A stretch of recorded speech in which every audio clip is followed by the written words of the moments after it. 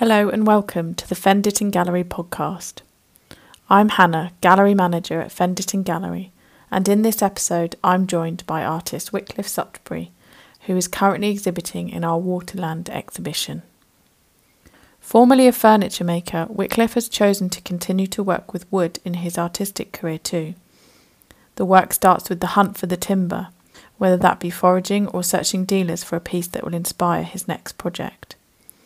The work that we are lucky enough to show in the gallery is called 100-Foot Drain and has been made from a piece of bog oak that was recovered just down the road from us in Chatteris, Cambridgeshire. Wycliffe says of his work, "My compositions are made from fallen and forgotten timber. They are studies in the narrative of the beauty of wood. They are made to reveal the timber's response to its environment over time, its unfashioned beauty, durability and vulnerability. The origin of the material I use is central to my work." In 2003, Wycliffe graduated from the University of Brighton with a BA in 3D craft and co-founded the Blue Monkey Studio, a collective of Eastbourne-based artists in the same year. The artist has exhibited extensively in the UK and the US and has significant works in international private collections. He has received several notable awards, including from the Crafts Council UK and the Worshipful Company of Furniture Makers UK. I think we'll start with you kind of giving a bit of an introduction about you. Well, I have a basis in the furniture making industry. I went to the London College of Furniture in the mid-80s and then went on to do an apprenticeship with Wales and Wales in Sussex, making very high-end contemporary bespoke furniture. And then I moved back to London and worked with various other workshops doing not such high-end stuff sometimes, and kitchens, and I feel like I covered my ground with furniture, and learnt a lot of skills, and also through working with various businesses kind of decided what I did and didn't want to do. And one of the things that I didn't want to do was to find myself working with lots of machinery and noise and MDF. But mainly I found that when I was working with timber, very often the design and the form of furniture didn't regard the character of timber. It kind of imposed a design and the distraction of function and three dimensions on timber, and I somehow wanted to find a way to allow it to speak more freely and for pieces to be led by the characteristics of wood rather than just be led by a design. Well, it was going to be one of my questions because I, knew that you had done furniture making in the past. That actually, how do you think it influenced your creative side of working with wood? But actually, it sounds like it kind of did the opposite and made you think, well, actually, that's the way that I don't want to work with it, and how can I work with it in a very different way? Do you think that's correct? Or That's exactly right. Yeah, I mean, I have a huge amount of respect for craftsmen and furniture makers, but I felt like I wanted to deconstruct all that in a way. I think there is a tradition in furniture making where you want to display your skills and your techniques, possibly sometimes to the detriment of the overall piece, and it can become just a showcase for things that you've learned, and a kind of mastery of technique. But it can kind of be a barrier, I think, for the audience to really kind of getting a sense of the material, because you are impressed by the finish and you're impressed by the joints, and in a way, I wanted to get back to the audience getting a really direct experience of, experience of the timber without the distractions of that. So it was a real deconstruction of everything I knew, I suppose, and that also transferred to my practice, where, having used lots of very sophisticated tools and equipment, when I sort of set up on my own, I pared all that back, and I sort of knew the environment that I wanted, and it's a very basic environment, and it's much quieter as well. Yes, better on the ears, I'm sure. Yeah. So what actually kind of made you make that final decision to make that transition into, I guess, kind of, it's not sort of craft versus art, if you know what I mean. It's from a maker to actually using it, I suppose, more as a decorative piece, although furniture is a very decorative thing in itself, I suppose. So what kind of made you decide that was the moment that you were going to go off and create the pieces such as the one that we've got in the exhibition at the moment? Well, I went back to college. I went and did a degree at Brighton University in wood, metals, plastics and ceramics, a materials practice degree. I sort of felt like I wanted to experiment with other materials as well. I had a fair amount of experience in metal, making furniture in metal, but I wanted to play around. And so I did that for 3 years. And interestingly, towards the end of it, I returned to wood.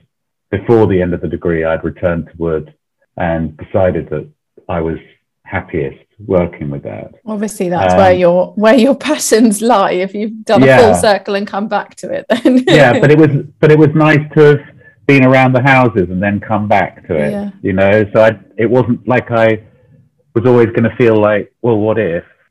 I did learn a lot about ceramics and plastics, not a lot, but something, and it was good to come back and know that was what I wanted to do. And then, I mean, it was quite a kind of mercenary decision in a way. I kind of co-founded a shared space in Eastbourne and had to decide. I had to kind of justify my studio space or get a proper job. And so it really was thinking from a business angle, what can I do that will earn me a living? I'd played around with miniature environments at university, and I made this tiny little hut out of timber at the end of my degree. And so I finished the degree, and then I just started playing around with timber on a small scale, I suppose, and wanting to somehow capture the essence of the texture and the colour and the natural characteristics of wood, but without the distraction of 3 dimensions. Which is what I was going to say, because, you know, of course, this miniature piece that you'd made for your final show, but actually the sort of although your work isn't miniature in scale now, you know, the piece that we've got is a rather a large piece, and I know that you work on large scale, but actually the elements of it still reflect that miniature side of it, you know, the almost matchstick size pieces of wood that you've kind of built together to create the 100-foot drain 9 that we've got in the show.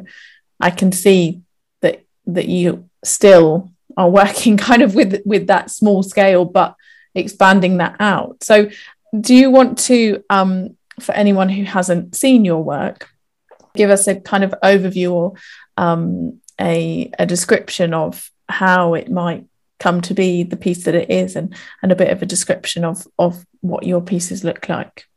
Well, that's a very generalized thing, but no, well, I think that's exactly right. In a way, I think of them as aerial views on a landscape. So they are reduced, but I see them as looking down on the contours of the earth.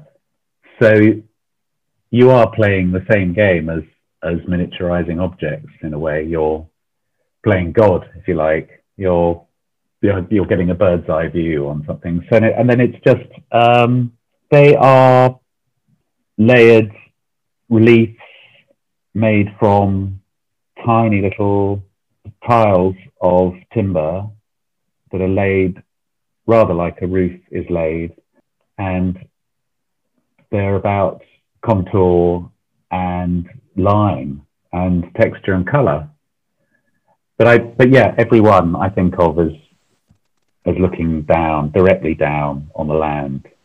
Yeah, interesting. I find it difficult to describe them in a way that people can imagine. Well, they'll have to come to the exhibition and see it. Yeah. Okay, so if we look at it from a slightly different angle, so how does a piece begin and kind of the process of getting it? So I know that actually the wood that you use is very important, and it certainly inspires the kind of outcome of the final piece, or the inspiration for an area that you might look at, or a landscape. So do you want to give us a bit how do you come to get all these wonderful bits of wood with such beautiful tonal ranges and things? Well, the wood is the source material in every sense, and I use it in a completely unadulterated way. The bog oak in the piece that you have at Fen Ditton has been found near you in Chatteris in Cambridgeshire, and it's been excavated. It's sort of 4,500 to 5,000 years old, and these huge trees slowly rise to the surface, and they get snagged by the tines of the cultivators, the food producers, and the food producers just want to get rid of these trunks. And I know a guy who gets called and goes up there with his flatbed truck and pulls them out of the ground and takes them down to Kent, and once a year he harvests them, and he very kindly gives me the capping boards, which are the outside the tree. So bog oak for me is just fascinating. It's sort of on its way to becoming petrified. It's started to change in its character. When you cut it, it smells like kind of burnt rubber, and it has these deep fissures. But it's the colours, really, and the history, obviously. The colours run from black through to charcoal and to dark brown, and then lighter brown. I think that's what I found so amazing about looking at the 100-foot drain piece that we've got, is that actually, when you say bog oak, to me, I think of just a real dark charcoal, kind of almost black piece of wood. But actually, by kind of dissecting it in the way that you have, you see such an amazing tonal range, which, I would have never thought was there. You see, I suppose the outside is one colour perhaps, and then you kind of delve into it. It's quite astonishing to see the tonal ranges within that. Well, that's right, and I love working with that limited palette, and it's the same when I work in holly, which is kind of at the other end of the spectrum. It's as close to ivory as you can get in timber, really, but still, when you put even those colours together, the different, as you say, the variety of tonal range is really surprising when you put them against each other. But it's kind of subtle, and I think that's kind of partly what I'm trying to do, is to present that in a way that makes the viewer sort of see the differences. I cut the timber and I slice it with my bandsaw into kind of less than millimeter strips, and then I slowly transform them into tiles, and I do edit the colors. I mean, I do sort of see myself as an editor, really. But again, also, I'm trying to be led entirely by the material that I have. It's a kind of constant struggle between trying to impose something on a piece, but also trying to impose an overall structure on something, but then also letting go. And which I suppose is quite topical at the moment, because that's kind of how we treat the environment anyway, don't we? We sort of have this to and fro with imposing ourselves upon it, but actually, you know, there is always a response from nature that is not necessarily what you expected it to be, or what you potentially wanted it to be, but you know, there's always a to and fro, isn't there? So it sounds like that's the sort of that's a really nice way of looking at it, actually, that it's, however much I try and control it, it never really conforms. And when I'm making sculptural work, it's a really good, clear example of that, when I turn these perfect spheres in bog oak and chestnut and holly, and then they dry and they split and they warp and they crack and they distort. And I love that way that you just don't have ultimate control. So yeah, I've imposed a perfect geometric form on a solid piece of timber, and then it kind of back. Exactly.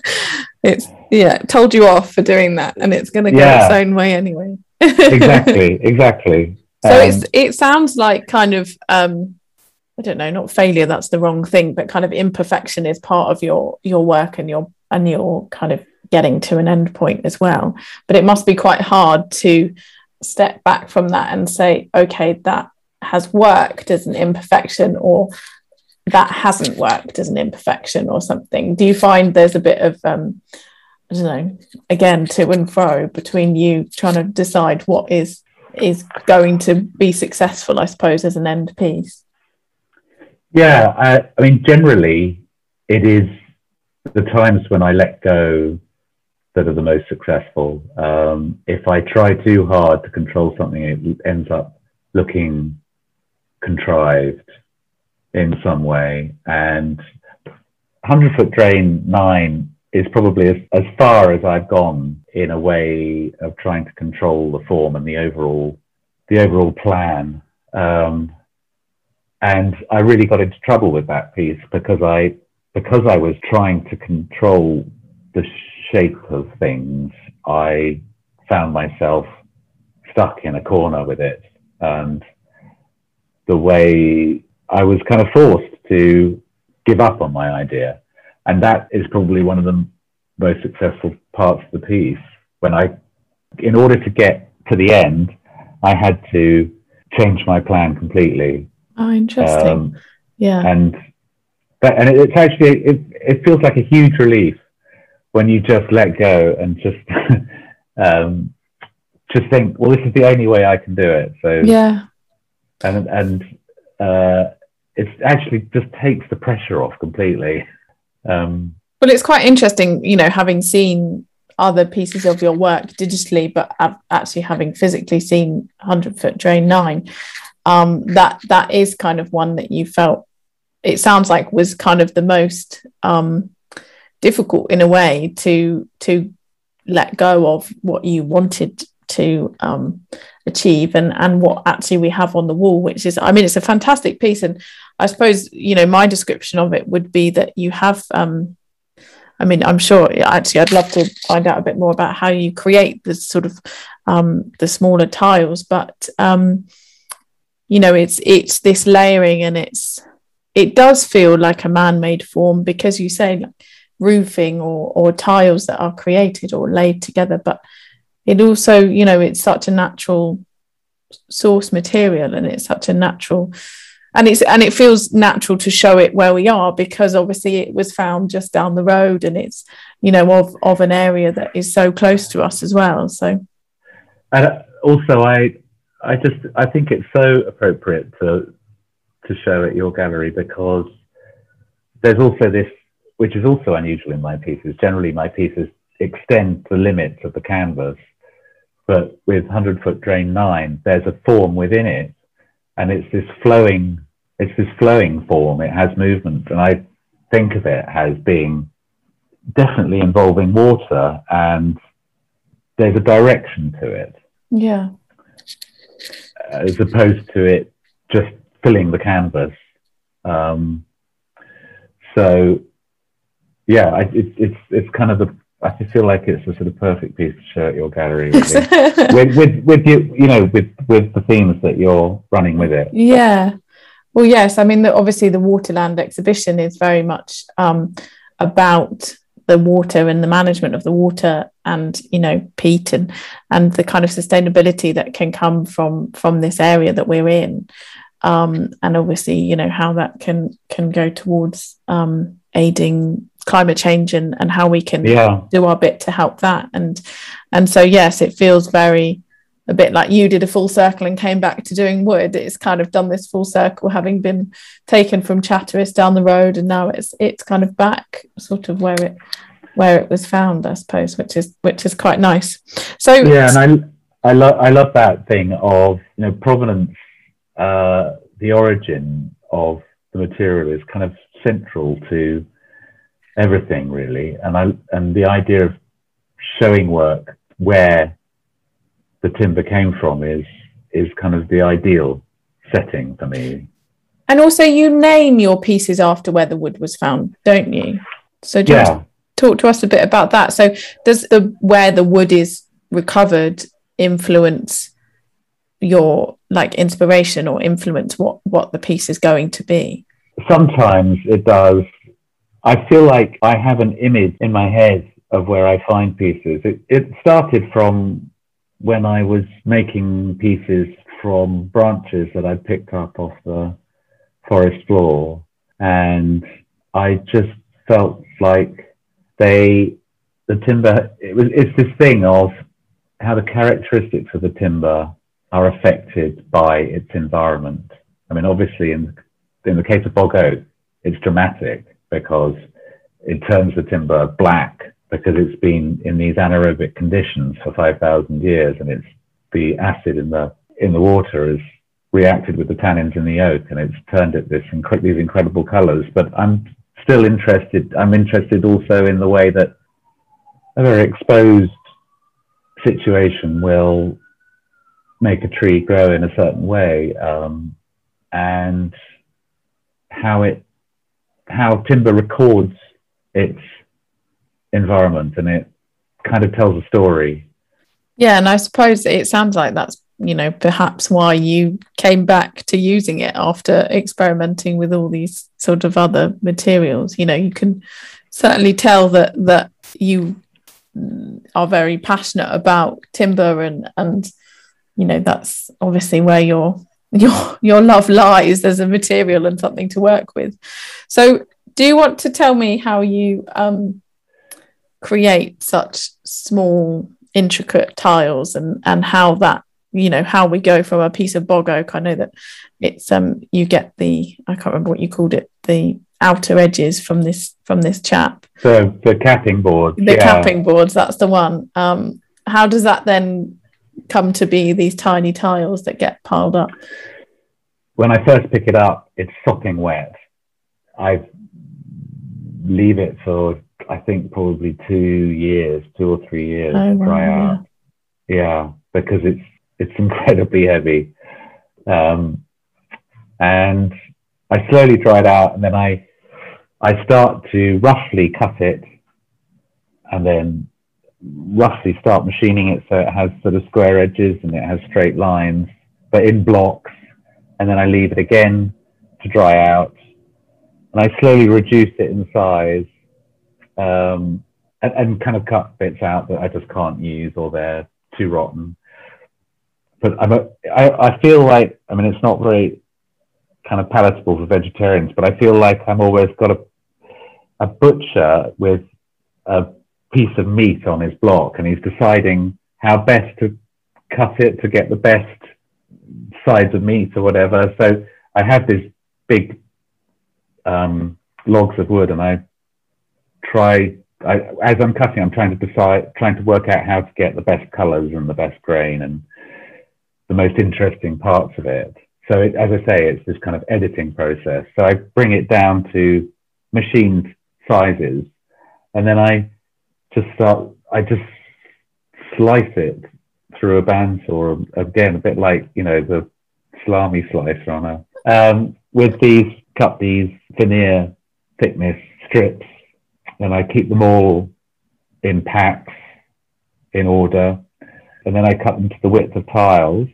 So then I have these, say, foot-long strips that are 1 millimeter thick and the width of the tile, and then I cut them to length with my Japanese handsaw, which has incredibly fine teeth. But all the time I'm deciding, what size tiles I need for a particular piece or a particular stage in a piece. So I tend to do it in batches as I'm working on a piece. And it's worth noting, for those who haven't seen your work, that not all of the tiles within a piece are the same size either, are they? You've got variations in the sizes of the pieces that are being layered up onto the work. Yeah, absolutely. And that they're kind of, the size of tiles are almost like the size of paintbrushes that an artist would use, I suppose. It allows me to kind of create, what do you call those lines on a map? The contour lines. Contour lines, yeah. Yeah. So it's kind of like, by using, the smaller the tile, the finer the pen or the finer the paintbrush. And that's a lovely way of thinking about it. Yeah, and it means that I can turn tighter corners with smaller tiles. If I want to just show color, I'll use bigger tiles. But it also gives you a sense of distance somehow, I think. It can completely change the character of a piece, from being very flowing to very staggered and jumpy. So yeah, there are decisions kind of, it's very influential, that business of the dimensions of the tiles and the length of the tiles. And do you find sometimes that the wood makes that decision for you again?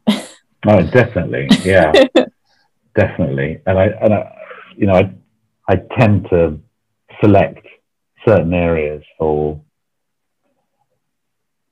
certain dimensions of tiles, but also the quality of the timber as well, the soundness of the timber and the color, obviously, and the grain. And I think a lot of these decisions now are very quick in my head, and I hope they are, because if I start thinking about it too much, I just get stuck. Yeah, you've already got 2 years between when you get a piece of wood to when you can use it. So you don't want to be thinking too much about the next stage as well. Exactly, yeah. No, I can see that. Oh, good. Oh, well, it's lovely to hear a bit more about the process behind it. For those who haven't seen the work, then come along to the gallery and have a look, because it is, I can see, very difficult to describe. Even as your own work, it's a mixture of incredibly detailed, but they are large scale, and they are, so it's a sort of, there's a strange balance between what you're saying and the kind of final pieces. So we've talked a bit about the sourcing and things. So aside from your bog oak dealer in Chatteris, where else do you? He's not in Chatteris. He's in Kent. I see. But the timber came from. But the timbers come from Chatteris. This particular lot did. Yeah. Yeah. So where else have you focused with some of your work on sourcing wood from? Does it tend to be through someone, or do you find your own pieces? Or the bog oak is unusual in that I do get it from Hamish. Normally I find it. That's how the whole thing started, was me finding timber and looking in skips, a lot of my earlier work, not so much at the moment because I'm enjoying using holly and bog oak so much, but I use a lot of weathered timber that's already had a life. So I've just made a large screen out of discarded fencing and gates. And that's a whole other thing where I kind of skin this timber that's been thrown to one side. And it has, again, to show the kind of durability and the vulnerability of wood. But the colours, the way that timber weathers is amazing. The variety of colours is extraordinary, from these beautiful silvery greys and blues to black and dark brown. And so the bog oak is unusual that I go to a place to get it, but the holly and the weathered stuff, the weathered timber, I find. Do you have lots of people that tend to cut down a tree and go, "Oh, would you like some of this?" A network of people. Yeah, I'm definitely getting a reputation. I mean, how it all started was I was just walking past the front garden of a house just sort of two or three down from where I lived, and the house was being re-roofed, and they'd left all the old battens lying in the front garden, and because they were replacing the battens and then replacing the tiles, and they just had these amazing colours from areas where the roof had obviously been leaking and the timber was quite bleached and stained, and then these amazing reds. And so I just asked the builders if I could take it, and I took these long lengths. They were thrilled. They were. Yeah. So that's how it all started. My first piece was called West Terrace because that was the street where I found this Victorian joinery timber. Yeah. Oh, fabulous. Oh, well, yes. I mean, again, it sort of links back to this kind of environmental situation that we're in now, where we have to reuse and we have to, give things a new life and not have such a throwaway, wasteful society. Yeah. So you're doing your bit for climate change. Well done. Well, trees are just amazing. Yeah. The way that they kind of grow from nothing, and they transfer CO2 to oxygen, and they improve our landscape and our mental well-being. And they're just kind of majestic, really. I mean, I live in the middle of London in this housing estate, which was built mainly in the 50s, but cleverly they were very careful about the planting when the plan went ahead. And now there are these fantastic mature trees, specimen trees, variety, big ashes and oaks and hornbeams and trees of heaven and Indian bean trees, but they've softened this quite harsh modernist architecture. Yeah. And they're as tall as the blocks now, and it's just it transforms the order of the architecture against trees. It's just kind of like a perfect sort of juxtaposition in a way. Yeah, how lovely. Well, yes, I mean, certainly, I'm not sure many housing estates now have quite such a focus on creative planting for the future, do they? I know, and it was so kind of forward thinking of them, because it has it really makes it a nice place to be.